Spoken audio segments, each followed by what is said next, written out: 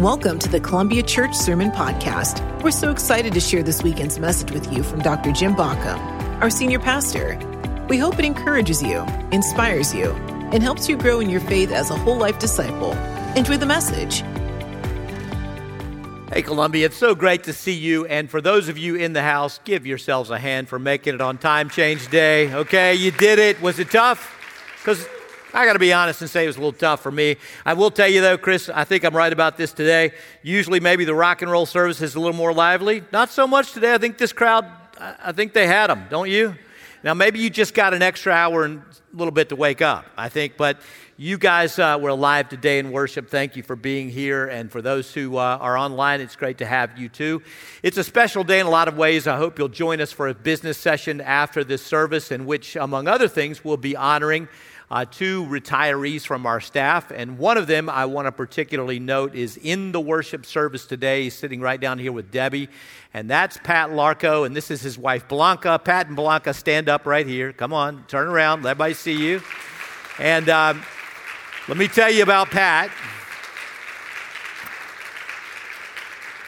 Pat is our maintenance engineer, and Pat has just completed 35 years on this staff team, which is truly amazing. And he has been so valuable to us. He's such a great guy, and we're really going to miss him. But we wish him a great retirement. And thank you, Pat, for being here today. Pat hates worse than anything being pointed out in a crowd. Am I right, Pat? And so I had to get people to twist his arm. We're not going to give him his last paycheck unless he showed up today. So thank you for being here. We'll see you in the business session in a little while. We're proud of you and grateful for you. So we're talking about Real ID, and I think you're really going to get into this as we go, because I believe you're going to see some connections, even within a small fragment of Scripture, but outside of them too, that are going to make a whole lot of sense to you. And that's already been the case. I've been having discussion with a number of you about identity and what identity means and the like. Before I talk about that, let me talk about one thing I could identify myself by. I don't. I'm probably not quite enough good to do that. But it's a sport I play. So a lot of people will identify them, by a sport they play. If they're golfers, they'll say, I'm a golfer. Earlier we had a visiting college football coach, and that probably would be the first thing he'd talk about is his career in sports. So it's one of the ways we can identify ourselves. But for me, it's just a pastime. It's a way to lose some pounds, stay in shape, burn some calories, get the heart rate up. But this is something I've been doing for a long time. Like, I started in my teenage years, and I still play this sport. Now, I'm going to tell you about this sport because a lot of you probably don't even know about it anymore. It was a sport that was very popular with the boomers, and I'm either I was born at the end of 1964, so I'm either a very young boomer or a very old Xer or something like that. I don't know what I am, but I'm a tweener, as they call. But this sport was established by those who were a little older than I, so that once upon a time you could play this anywhere. I mean, this was all over the place and it was everywhere. But now you can hardly find a place to play, and that sport is racquetball. So let me see if there are any dinosaurs, racquetball players left out there. Anybody here? Because I'm always looking for a new partner. I did not know, Adam, that you played racquetball. Does that mean you used to or you still do? Used to. That doesn't count. I'm talking about your wife is saying he doesn't play racquetball. I'm looking for people who still play. So I found one in an earlier service. Tim, maybe he and I can get together and play sometime. My regular racquetball buddy is Steve Burkett. I think I see Steve's family back here on the left. Do I? Is Steve back there? Or is he at skating today? Is that right? I think he told me. Anyway, Steve, he plays most weeks. We miss some weeks. Once in a while, we'll miss longer than a week, but we try to play at least once a week. And he's a worthy foe. He's a hard competitor. He's a really great athlete. He played college football, and he's a better athlete than I am. And so usually what I had for a while in experience and some skill, he could make up for in just sheer ability and grit. So we've always had tough games, but as God and Steve are my witness, There was a day where I almost always could beat Steve if I wanted to. In fact, if we played 3 games, I'd almost always at least win 2, sometimes 3. And this would go on for a week on end, to the point that he got frustrated at one point. But then he got to where he'd take me once in a while. And everything was rocking along well. I was still playing the game at a pretty high level, pretty well, until I started playing another game. So this particular game is the new rage, and it's because the boomers got older. You guys, you boomers, you got old, and racquetball just became a little too quick and difficult for you, I think. And so this game, it's tracked along, and this game has become it's everywhere. I mean, it has taken the country and really the West by storm. I'm told it's also very popular in Europe. Now, this particular game is one I said I would not play. I said I'd never play this game. It was for old people. I just wasn't going to do it. And my wife, Debbie, she said to me, honey, this is something I really want to do. I really want to play this game. I said, okay, then please do. You play. No, I really want you to play with me. And she said, it really helps me. Like, it helps me to cope and deal with a day. It really, could you just do this for me? Now, what do you do when your wife says something like that? Chris, what do you do? You do it because you love her. And so I said, all right, I'm going to give it a try. And so she started before I did. She taught me the rules and we get out there and we start playing it. And here's what happened to me. This game's so much fun. This game is so much fun. And the game I'm talking about, of course, is pickleball. All right, how about pickleball players? Anybody out there? Okay, you guys, that was true in the last service. You guys, you sit on the sofa too much. You need to get up and move. I'm just going to tell you that if you don't play this game yet, you're going to. And if you don't want to, don't try it, because it is addictive. It is a ton of fun. So much fun that we try to play several times a week. It is a really great sport. It turns out it's really easy to learn this, to enter, but it's hard to get good at. So it's kind of a good combination. It's also a game that you can get out there with people like Debbie and I have played doubles with people who are much older than we. They dogged us. This is their retirement career. They play every single day. You can get really good at any age. But let me tell you something about this sport. It is very different than racquetball sport. Both are played with an instrument used to hit the ball, one called a racket, the other a paddle, that's about the same size. And the similarity kind of ends there. It doesn't carry much farther than that. So the difference between hitting with a stringed racket, a webbed racket, a pressurized rubber ball that moves around a court with 4 walls and a ceiling and a floor at rapid speeds is so very different than hitting a wiffle ball with a board. It's totally different. The ball, the speed of the ball, the bounce of the ball, the feel of the game is completely different. So racquetball gave me a big advantage in learning pickleball. But this is what happened to me. It ruined my racquetball game. I'm not kidding. To the point that we've played for the last several weeks, and after a couple of weeks, Steve said to me, dude, who are you? Hey, he will tell you, who are you? What is the matter with you? You can't serve, you can't hit the ball. I said, it's pickleball. He said, well, you got to quit pickleball. This is what he said. I said, you call Debbie tonight, you tell her that because of the one game, if we get it in, a week that I play with you, that I'm going to quit pickleball. See how that goes for you. Okay, you try it.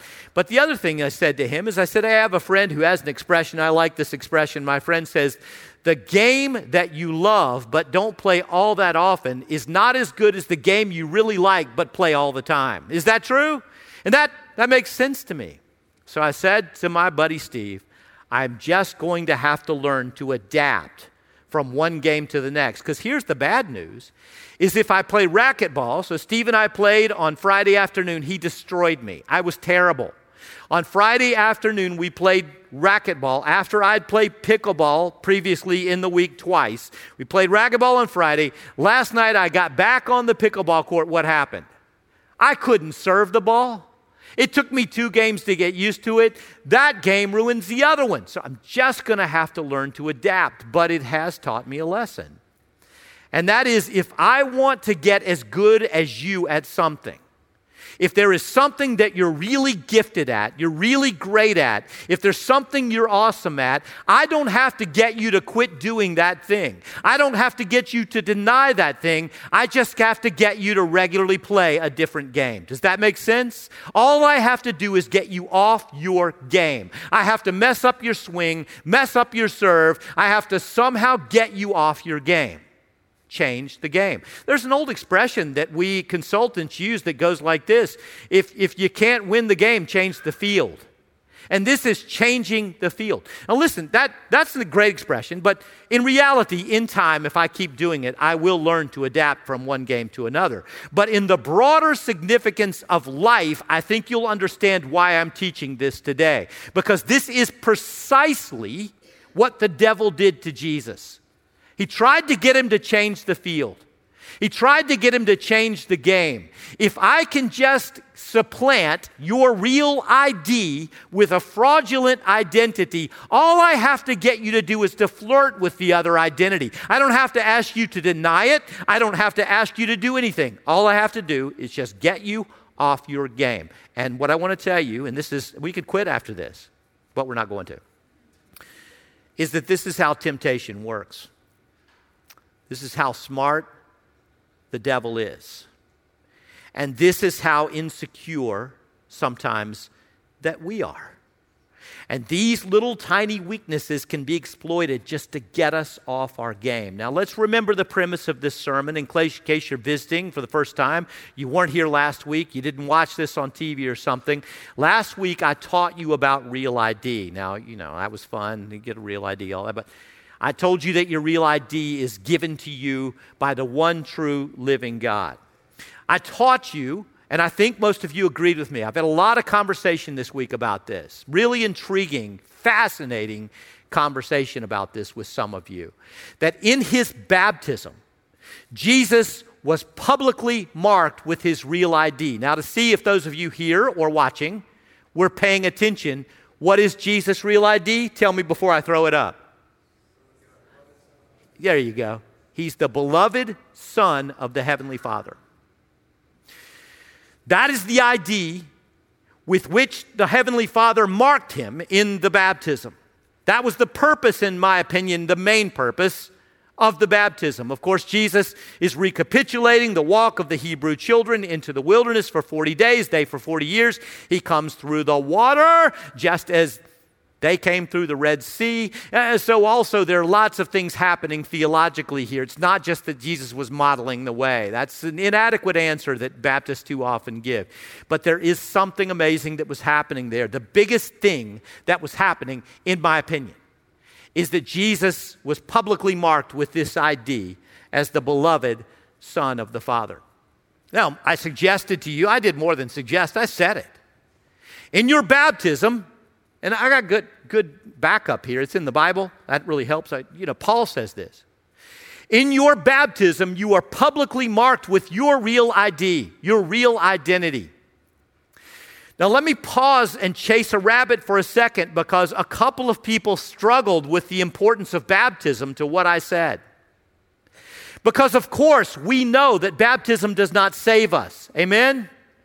We know that baptism is a symbol of what saves us, which is our claiming Jesus' death and resurrection as our own. It is the death of our old selves and the resurrection of a new. But I'm telling you, if you have struggles with me saying that baptism is the critical mark of this, you simply have not bothered to read the New Testament. Because it is very clear. Paul talks about it over and over again. He's not the only one to say you are baptized into Christ. Baptism is the 2,000-year age-old expression of what Jesus sacramentally did. It in itself is not a sacrament, but it is a claim by the priests of the high priest who is Jesus, and it is uber important. It is very important, and we need not ever to discount its importance. In your baptism, you are publicly marked with your real ID in Christ. And just to make sure you were listening, tell me, my friends, what is your real ID? Just say, I'm a beloved child of God. You are a beloved child of the Heavenly Father. You can insert this because I think it's more powerful for me to say I'm a beloved son of the Heavenly Father. And if you are a woman, to say I am a beloved daughter of the Heavenly Father. Now, also, a couple of people struggled with this a little bit. I mean, they didn't say it was unbiblical in any way. They understood it. They just were honest with me. They said, this intimate connection thing with a father is tough for me. Now, why would that be true for some people? What do you think? Well, if your earthly father didn't model this so well, this can be a struggle. This can be tough. I know people who actually stay away from this analogy of identity. They do it because they struggle with it, but this is also really biblical. And what you need to understand here is that this is the cure for the disease. That is, no matter how perfect or imperfect your earthly father was or is, whether he represented this well or represents this well or not, your real father for eternity is Creator God. That steward of yours, called your dad on earth or your father on earth, only walks with you for a very brief time. He is supposed to model for you what your heavenly Father looks like. A mother is supposed to model for you what your heavenly Father looks like. Yes, that's in the Bible, that God nurses us at His bosom. That's feminine, not masculine. Our parents are supposed to be the image of God for us. But in reality, none of us who are parents do that exactly right. Amen? All of us fail. It's helpful to say to your child, I just said to one of my daughters this week, hey, I'm sorry for all the times I messed it up. I think I got it right a lot, but I got it wrong a lot. And I still get it wrong a lot. It's a tough job. You don't find out it's really tough until you do it. Am I right about this? Have you said to your kids yet, when you are a parent, have you done that yet? Have you done it? You know you have. And did you have this happen? Did you become a parent and say to your mom and your dad, just want you to know, I never knew it was this tough. It's a hard job.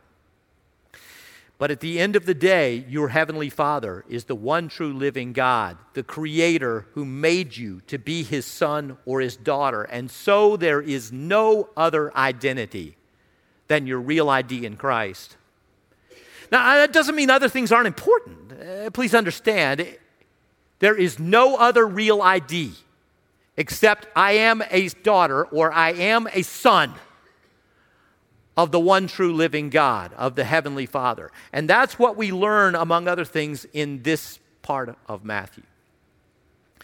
Now, why might Matthew give us a good lens for identity? In fact, let me go as far as to say, why might Matthew be thinking very carefully about identity as he writes his gospel?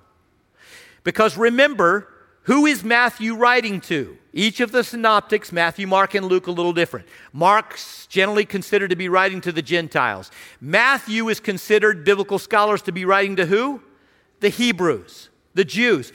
And these first believers in Jesus, those first ones, those completed Jews, the ones who said, this is the Messiah, this Jesus is the Messiah, and then went a step further and says, no, it's more than that. This is the very Son of God incarnate. Those first Jews ushered in for themselves, in following Jesus, a radical identity crisis. It didn't become a huge issue for them until they got kicked out of the synagogues. But once the Jews said to them, you're no longer welcome here if you claim the name of Jesus, all of a sudden there's an identity issue. This is what I've been all my life. And now all of a sudden, I am not only choosing to be something else, but in addition to being chosen, I am forced to be something else. That gets into all my insecurities about belonging. And remember, I taught you last week that identity is all about belonging. Wanting, needing, hoping to belong. So Matthew's writing to a group of people who are struggling with identity. What does it mean? Who am I? What am I really? Who does the I am say that I am?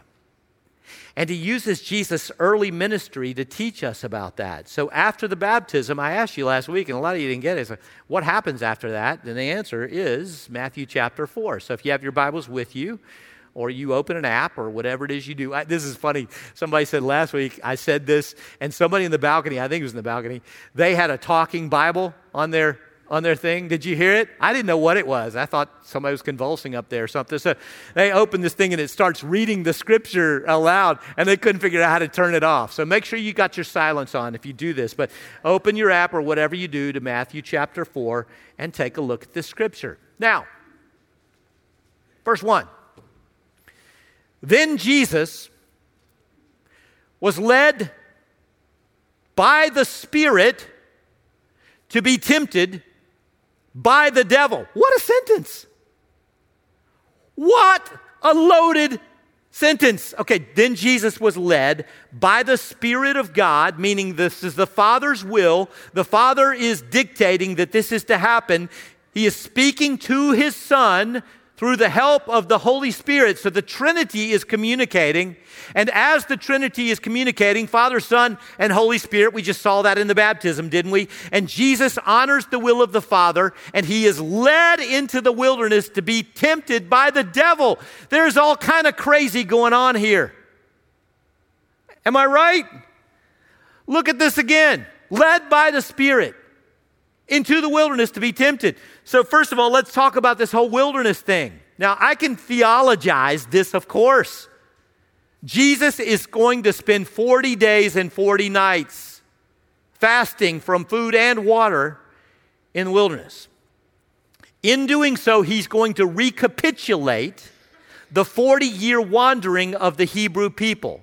He only needs 40 days because he already knows who he is. It took them 40 years wandering through the dust to figure out who they were. That was the purpose of the wilderness wandering, to figure out they were children of God, to be reminded of that again. You're not slaves. You are free children of God. It took them that long. Jesus already knows, but he's got to recapitulate it. And so we know why he goes into the wilderness, but it's just not a smart thing to do. Okay, so a new president gets elected. Gerhard, you love this stuff. New president gets elected. This is not somebody who has been in office for 4 years and is repeating his first 4 years. You got 4 years and only 4 years, and the most important period of that 4 years is said to be the first 100 days. I'll take 90 days if you like it, but it's first 100 days. There's all kinds of history written about presidents' first 100 days in office. All kinds. So Jesus is ushering in a campaign that's bigger than a presidential campaign, and it's shorter than a presidential campaign, 3 years instead of 4. He's ushering in this campaign to save the world from its fall away from God, to redeem the world by his grace. He's walking toward the cross and the empty tomb. And as he begins this campaign, he's only got this brief period of time. And let's say that the first 100 days is really important. He's been publicly marked with his ID, his real ID, as the Son of the Heavenly Father in whom he's well pleased. Now everybody knows it. And now what is the most important thing he do? Get out in the crowd and campaign. Campaign, man. Get into the public. Kiss some babies. Hold some hands. Eat some hamburgers. That's what you do. And what does Jesus do? He's got 100 days for this first 100 days, and he wastes 40% of it by himself in the wilderness. That's insane. You can't win this way. There's no way. You get beat if you do this. There's no possible way you win. So it's not strategic for him, but it is strategic for the Father. The Father dictating this, the grand scheme of it all, the grand campaign of it all, the grand design of it all is for Jesus to spend his first 40 days in office being what? Tempted by the devil. You guys got teenagers? Ever had them? Would you please agree with me that we try to keep our kids out of places where they'll be tempted? You don't agree with this? You're going to learn, Chris. All right, so You worry about these friends of theirs, right? It's not you, it's your friends. That's what we do. We reverse it. We say, I'm not worried about you, I'm worried about your friends. And then they say, well, my friends do this. And I say, I don't care about your friends, I care about you. So anyway, that's how we do. So we try to keep them out of places where they'll be sorely tempted. And the Father sends the Son into a place and a condition in which he will be sorely tempted, which tells me a couple of things. Among other things, that this is absolutely essential to establishing Jesus' real ID, number one. And number two, that temptation is a gift from God to prove identity. Listen again. Temptation, allowing it, not causing it, is a gift from God to give us a chance to prove identity. It's like doing really well in a course and getting to the exam. You know, you walk into the exam you're really worried about, but you walk into the one at some point where you go, I can't wait to show what I know about this. I can't wait. I try to feel that way on Sundays. I've tried to be so well prepared that I can't wait to share with you what God has given. So that's what Jesus is doing. He's led into the wilderness to be tempted by the devil. Now let me put these temptations into three buckets, because there are three temptations, each one a little louder and a little worse than the first. So the first one is sort of mild in nature. The second one's a little more severe. And the third one, which Chris is going to deal with, is the most severe. In the third one, Satan just is going to come right out and try to ask Jesus to give away his identity. But in the first two, he's going to tempt him to compromise his identity. A little more the second time than the first. And those three buckets that these temptations fit into, which is to say that these temptations represent more temptations than just what's happening here. And I'm going to call the first one pleasure. The first bucket of temptations is pleasure. A ton fits in there, right? Am I all right with this? There's a lot of pleasure, a lot of temptation, a lot fits in there. The second bucket is prominence or popularity. And the third temptation, or the third bucket, is the one Chris is going to deal with, is power. So these are the three temptations. And yes, I chose 3 Ps because I always do that, right? So you'll remember them. That's why. Hebrews chapter 4, verse 15, the author of Hebrews tells us, we do not have a high priest. Remember, Jesus is our high priest. And we are priests under the high priest. We are mediators under the great mediator. We mediate the presence of Christ to the world, and Christ mediates the presence of God to us. That's the picture that's painted in the New Testament. We do not have a high priest who is unable to empathize with our weaknesses. He understands them even though he did not have them. But we have one who has been tempted, read the next 2 words with me, in every way, just as we are. Yet he did not sin. This is a profound scripture. And absolutely true, of course.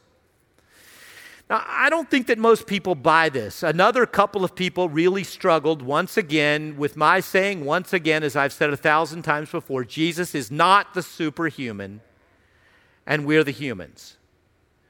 Jesus is the true human. Paul calls him the last Adam. The scripture says he lived life in every way as we should have, as we were created to. Jesus is the true human and we are the subhumans. We are the fallen ones. We have fallen away from God's design for humanity. In truth, the truest form of Christianity would, if it were honest, be humanism. Because humanism would actually be to celebrate humanity as God created it to be. Amen? It would be to say we're trying to be, when we're loving, we're truly human. When we do not fall to temptation and we do not sin, we are truly human. When we have faith, we are truly human. When our hearts are connected to God's heart, we're truly human. When we use everything that God created in the way He designed it to be created, we're truly human. We're at our best when we are human like Jesus. So to try to be like Jesus is try to recover humanity as God created it to be. But even if we were everything Jesus is, we'd still be tempted in every last way that we already are. People don't understand this. They struggle with it. They see Jesus as having these minor temptations, like, oh yeah, well, he might have been tempted to curse once in a while or something like that. But sexual temptation, no, he was never tempted. He was never tempted by sexual desire. We have a high priest who has been tempted in every way as we are. There's no temptation that we know that Jesus did not. As a human walking on earth, not anything. So we know that it is possible for us to deal with temptation in the way that he did. So let's continue and look at the precondition for this temptation. Now, this is where I want you to think for a moment, okay? Every temptation has a precondition. This is like before you're diabetic, you're pre-diabetic. You lose a few pounds. Before you're something, you're pre that. So the pre-thing is the warning about what is to come. And in this case, the precondition is your own neediness. Now let me make something clear to you. Every last one of you is needy. I know that you like to label other people this way. You don't think of yourself this way. You say, that person is really needy. Usually it's referred to, a woman is referred to in this way often in our culture, which is sexist, frankly. But that's how it's used very often. You're all needy. So just to make sure you get the point, turn to your neighbor and say to them, you are really needy. Just say it. You're really needy. Okay. Well, that's not good. That's not good. We need to do this confessionally. I'm sorry. Turn to them and say, I'm really needy. Just say, I'm really needy. And then the person who just heard it, you might want to say to them, don't I know it? You know? Don't I know? We're all really needy.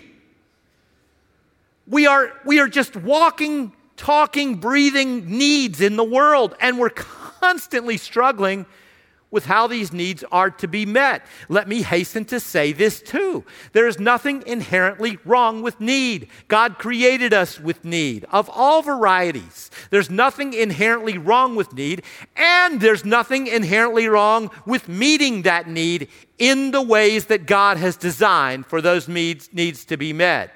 And let me say thirdly, there's nothing wrong with having a need that doesn't get met. It is okay, in fact, vital, that we have needs that do not have to be met for us to find joy, for us to be who God has called us to be. But look at Jesus' precondition.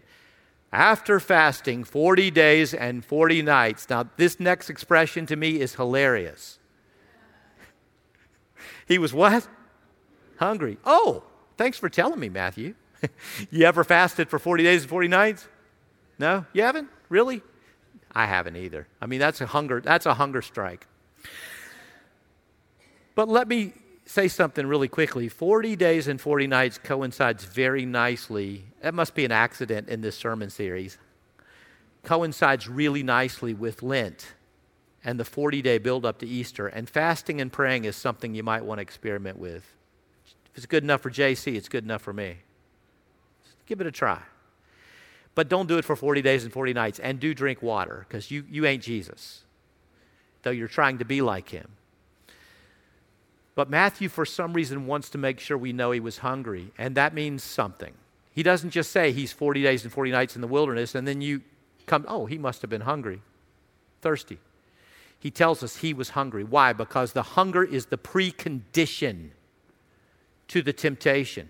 Now, let me tell you, in case you don't know, that the devil is very crafty. And the devil knows your preconditions. Let's call them needs, just for fun. But they're preconditions. He knows the places in your life where there are chinks in your armor. He knows when you feel lonely and desire human connection. He knows when you feel abandoned and you desperately want to belong. He knows when you are insecure. He knows these places, and frankly, you ought to know them too. So part of your whole life discipleship is about identifying the preconditions before the temptations come. Because what happens is if we become reactors like pinballs in a machine or like racquetballs on a court, we're just reacting to what just happened. We're never going to win this battle. The battle of temptation has to be won before the temptation. Amen? The battle has to be won before it happens. So what has to happen is I've got to identify, I've got this deep insecurity, this deep need. It's bashing itself around inside my head. It is begging to be satiated. That's going to be where Satan's going to hit me. You'll be right. You'll be right 90% of the time, if not more. The precondition here is hunger. Of course Jesus is hungry. And he desires to slake that hunger. He desires to satisfy that hunger. He desperately wants a Snickers. He does. He has desire. And somebody's going to hit me on this and say, desire and pleasure are not the same thing. Think it through. Yes, they are. Yes, they are. Pleasure always comes from the meeting of a need or a desire. So in this particular instance, what Jesus wants is to be pleased. Now what happens next? The tempter comes to him and he says, if you are the Son of God. That's how he says it too, by the way. He doesn't holler at Jesus. The devil doesn't do that. And by the way, the devil knows who Jesus is, just like he knows who you are. There is no reason to tempt you if you are not close to God. If you are far from God, there's no need to tempt you. You're already tempting yourself plenty. The tempter comes to you to try to get you to choose a fraudulent identity, to pick something other than your identity as a son or daughter of God, to compromise your identity. So the way he does it is by questioning Jesus, introducing a little doubt here, right? If you are the Son of God, and not only that, but this is really cool, he is trying to get Jesus to undermine his own identity by trying to prove his identity. This is like a scammer calling you on the phone and getting you to give them your bank account number and routing ID to prove that the bank account is yours. And the way the scammer is going to prove that you are right is by withdrawing all of your money and stealing your ID. And Satan is the great identity thief. That's what he is. He doesn't just want you to do a bad thing. He wants to rob you of your identity. He doesn't need you even to choose his identity as yours. He just needs to get you to play another game. He just needs to get you to get off your game. He just needs to ruin your swing and your serve. That's all he needs to do. And that's what he's trying to do here with Jesus. So he says to him, prove it, man, if you are the Son of God. Now, I know you're smart and you don't need this, but just to make sure that you didn't miss it or that you were asleep last week or you're asleep today, let's look at the connection. Just tell me the truth. Have you missed this before now? Because I had. Look at what Matthew does here. Verse 3:17, a voice from heaven, God's voice, the Father's voice. This is my Son, whom I love. With him I'm well pleased. The tempter's voice, just a few verses later, verse 4:3. If you are the Son of God, prove it. Am I the only person in here that has ever gotten themselves into lots of trouble trying to prove themselves? Anyone else? Prove to you that I'm smart. Going to get me in trouble every time. Prove to you I'm in charge. Going to get me in trouble every time. Prove to you that I'm important so I can have whatever I want. Going to get me in trouble every last time. I would dare say that the biggest mistakes I've ever made in my entire life were when I was trying to prove I belonged somewhere that I didn't even need to belong. Right? Teenagers, we call this peer pressure. That's what that is. Peer pressure is when you have a need to belong and a need to prove that you belong, and so you go along with whatever in order to meet that need. The tempter comes to Jesus and said, if you are the Son of God, tell these stones to become bread. Now, this is no big deal, friends. Let's face it. Jesus is hungry. Does he have the power to change stones to bread? Well, let's check. Let's see, he healed the sick. He raised the dead. He stilled the seas. Walked on water. This is no big deal. This is nothing. This is like, yeah, think about it and it happens. He didn't even have to touch him, I would think, right? He could just, it's no big deal. Not only that, but Jesus is hungry. And so if I had been out there and I could do this, do you think I'd change the stones to bread? If you think the answer is no, you got way more faith in me than I do. Because here's what I would do. Here's the justification game. I'd go, well, first of all, God created this need. In fact, I was born with this desire to eat. I was born this way. Now, that's a big problem because we understand theologically that we were born with lots of things that don't define us. We call original sin the fact that we inherit at birth a tendency to desire what is distant from God, away from God's will. So we have to be really careful with saying that somebody's designed this way or born this way, and it must be of God. So I say, well, I'm designed with this need. And not only that, here's the second justification I would give. Look at this neat little pile of rocks. God must have given me these rocks to meet my need. It's like somebody saying, I really desire a new Lamborghini. And look on the lot right there. I just drove over here and it caught my eye. That must be God. Yeah, if you're your own God. You can't just say every time something catches my eye, that must be God. You can't baptize all your desires and make them of God. You can't do it. The Bible's really clear on this, but we do it all the time. So Jesus could have justified it. He could have said, first of all, God gave me the capacity to do this. That's one. Secondly, he gave me this deep hunger. And he's the one who made me come out here for 40 days and fast. It's his fault. That's two. And number three, here's a pile of rocks. I can change them to bread. That's three. But Jesus knows a couple of things.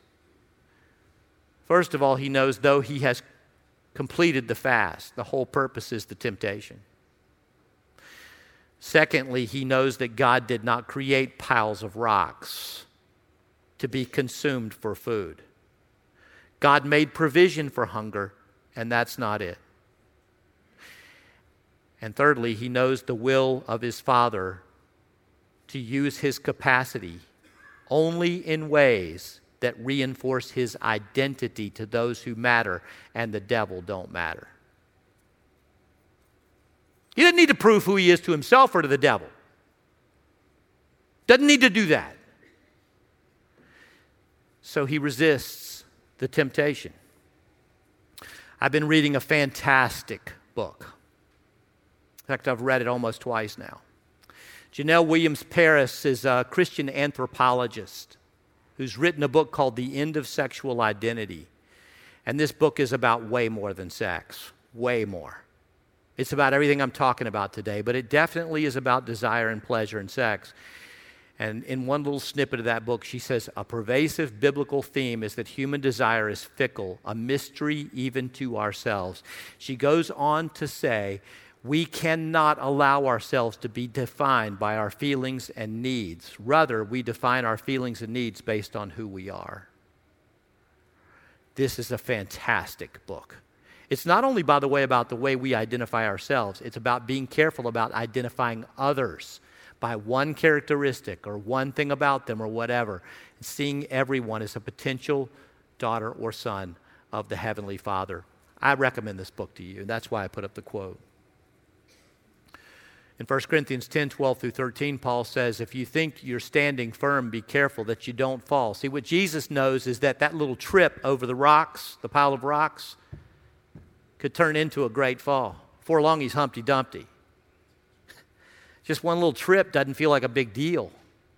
But if you compromise your identity, the game's over. No temptation has overtaken you except what is common to mankind. I mean, these things are everywhere. And God is faithful. He'll not let you be tempted beyond what you can bear, which does not mean he will not allow you to be tempted, because he's going to allow you to pass the test. It's a gift. He's going to allow you to reinforce and prove your identity to him. God is faithful. He will not let you be tempted beyond what you can bear. In other words, nothing's going to be thrown at you you can't handle.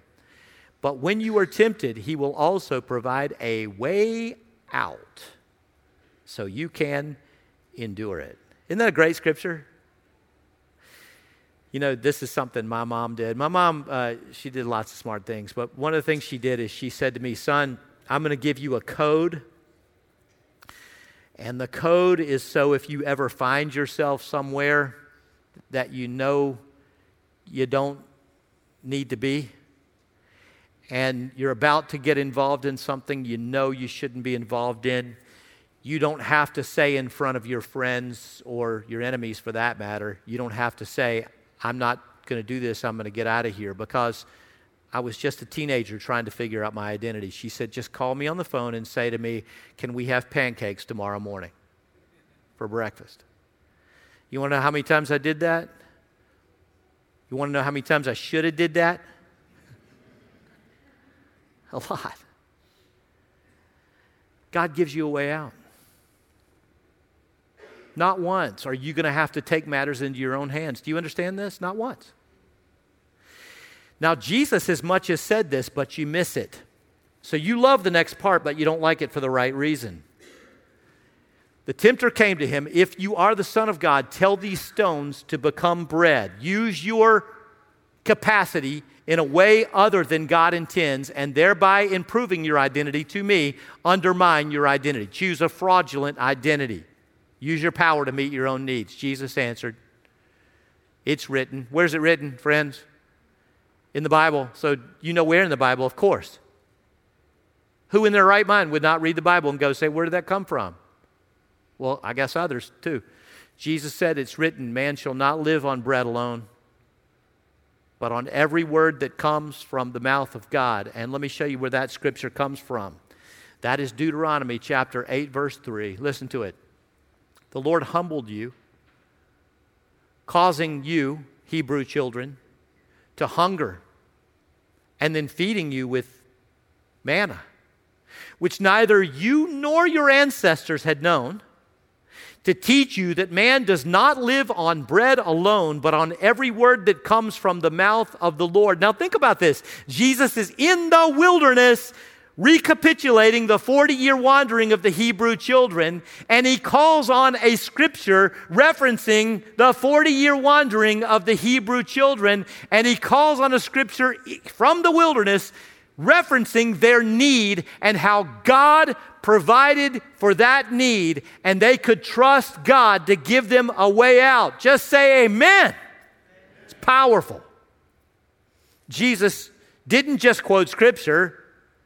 He said, "The Word of God tells me I can trust the Word of God. The Word of my Father tells me I can trust that His Word will be fulfilled. The Word of God tells me that He'll always give me a way out. The Word of God tells me I don't need to take matters into my own hand. I can trust my Father just like they could trust God to give manna in the wilderness." And Satan walks away. He's coming back. But he walks away and he plots to undermine what Jesus has done, and that'll be next week. Now, I've been using Paul's writing to the Galatians as commentary on this, and this doesn't need a lot of commentary. This is commentary. Just going to only modify it in one way. So I say, walk by the Spirit, and you will not gratify the desires of the flesh, Paul says. Because the flesh desires what is contrary to the Spirit of God. And the Spirit of God, what is contrary to the flesh. See, they're in conflict with each other. They're in turmoil with each other, so that you're not to do just whatever you want. Not to meet your needs in any way that is handy or that feels good to you. If it feels good, do it is a great slogan unless you're a follower of Jesus. If it feels good, do it is a great idea unless there is a God, a creator who designed everything in its purpose and in its way. So you're not to do whatever you want. Now, here's what I've got to have you understand is that when Paul talks about the flesh, he's not talking about your body per se. This is very important. A lot of Christians of our ilk have decided the body is evil. All sexual desire is evil, for example. It's all bad. It's all wicked. We're constantly fighting with our bodies. But the word for body is soma. And the word for flesh, as Paul uses it, is sarx. There are a couple of instances where he uses sarx positively by modifying it, but all the other times it is negative. And in this case, sarx or flesh refers to the seat of desire, the heart of desire. The heart is deceitful, the Bible says, above all else. The heart of desire. So Paul's not saying your body's evil. He's saying that meeting your needs in any way that feels good to you is a big problem because it causes you to compromise your identity as a faithful son or daughter of the living God. But if you're led by the Spirit, he says, you're not under the law. Your law now is love. The acts of the flesh they're obvious. Things like sexual immorality, impurity, debauchery, idolatry, witchcraft, hatred, discord, jealousy, fits of rage, selfish ambition, dissensions, factions, envy, drunkenness, orgies, and I love this part, and the like. There's so much of it. These are common, as Paul said in Corinthians. They're all over the place. So this is not an exhaustive list. I warn you, as I did before, that those who live like this will not inherit the kingdom of God. Now, what's he saying? He's saying that if you do not have your real ID in Jesus, you do not have your real ID as a son or daughter of the Father, and if on that real ID the cross of Jesus is not in the upper right-hand corner saying this person crucified their flesh themselves with Christ, and now they are resurrected with Him and live like that, you do not have hope of entering eternity to be in the eternal presence of God. Paul wants to warn people about that because he wants all of us to be there with him. So he said, I warn you as I did before, those who are like this will not inherit the kingdom of God. The problem is not the sins themselves, it's the identity they reveal. Do you see? What they reveal we really are. But the fruit of the Spirit, singular fruit, you get all of this, is love, joy, peace, forbearance or patience, kindness, goodness, faithfulness, gentleness, and self-control. Temptation thing, that's a pretty important word, self-control. Against things like this, there certainly is no law. Those who belong to Christ Jesus have crucified the sarx with its passions and desires. And since we live by the Spirit, let us keep in step with the Spirit. Let us not become conceited, provoking and envying each other. And see, that's what Jesus was doing. The Hebrew children, they wandered around in the wilderness trying to figure out who they were. Jesus knew who he was, so he walked with intent, in step with the Spirit. And he did not become conceited, believing he could use his own capacities to have whatever he wanted. And therefore, he did not compromise the identity with which he was marked in baptism. Earlier in this same chapter, chapter 5, verse 1, Paul says, it's for freedom that Christ has set you free. So stand firm then, and do not let yourselves be burdened again with the yoke of slavery. That jail that imprisons you, the bars on it are your own desires and passions that you are choosing to meet however you want to. You fill in the blank because it's your weakness. Though it is shared by many, it is in some ways particular to you. And you've got to figure out how you are selling out your identity. And you've got to trust me when I tell you, the devil knows where to drive the nail. No fool, he. The devil understands exactly where your insecurities are. And says to you, why don't you prove that you're really beloved of God? Because if God loves you, then He'd want you to have what you desire. So just take it. There it is. See it? your eyes drawn to it, your heart might be drawn to it, take it. What is your real ID, friends? I am a beloved, your beloved children of the Heavenly Father if you are in Christ. That is the most valuable quantity that you will ever possess. Nothing else will come close. Nothing you'll ever do, nothing you'll ever want, nothing you'll ever have, nothing will ever come close to your real ID in Christ. And that is the one thing we do not want to compromise. When we reach the gates of heaven, when we rise with the dead to walk to a new heaven and a new earth, we want to know that we are who God says we are. I am who the I am says I am. In New Seeds for Contemplation, one of Thomas Merton's lesser known but better books, Merton writes, our vocation is not simply to be, but to work out our identity in God. It's a beautiful line. What he's saying is we get preoccupied with our own desires and needs, right? We get preoccupied with our own insecurities. We get preoccupied with our own failure to belong or feel like we belong. We get preoccupied with all these things, but our occupation, our vocation, our calling is to work out our true identity with God. And that true identity is to be a beloved son or daughter of the Heavenly Father. There is nothing else. Anything else you claim for identity is a fraud. It will break you, not make you.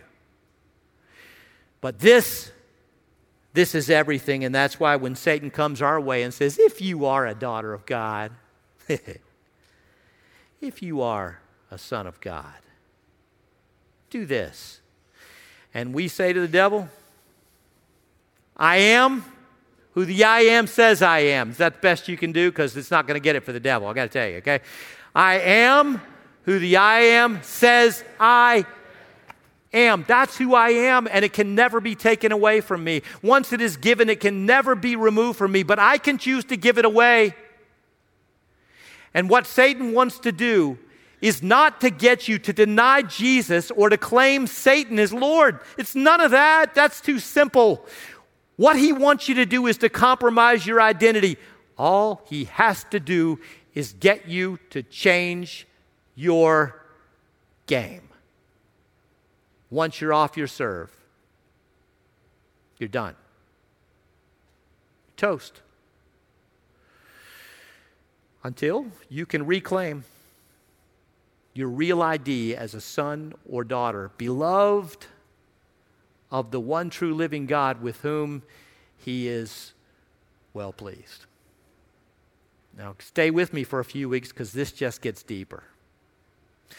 So, Father, we're on for this journey through a wilderness, this 40-day wandering where we will find our way to the promise of the cross and the empty tomb. And in this period of time, we who are your children, we who have claimed Jesus Christ as our Savior and Lord, we will search diligently to discover the places within us where there is a desperation, a longing that is a precondition for a temptation. And when the tempter speaks to us, we will say boldly and clearly, God always fulfills his word, and here is his word. I am a son of God. I am a daughter of the Father. I will remain that and not compromise my identity. I am who the I am says. I am.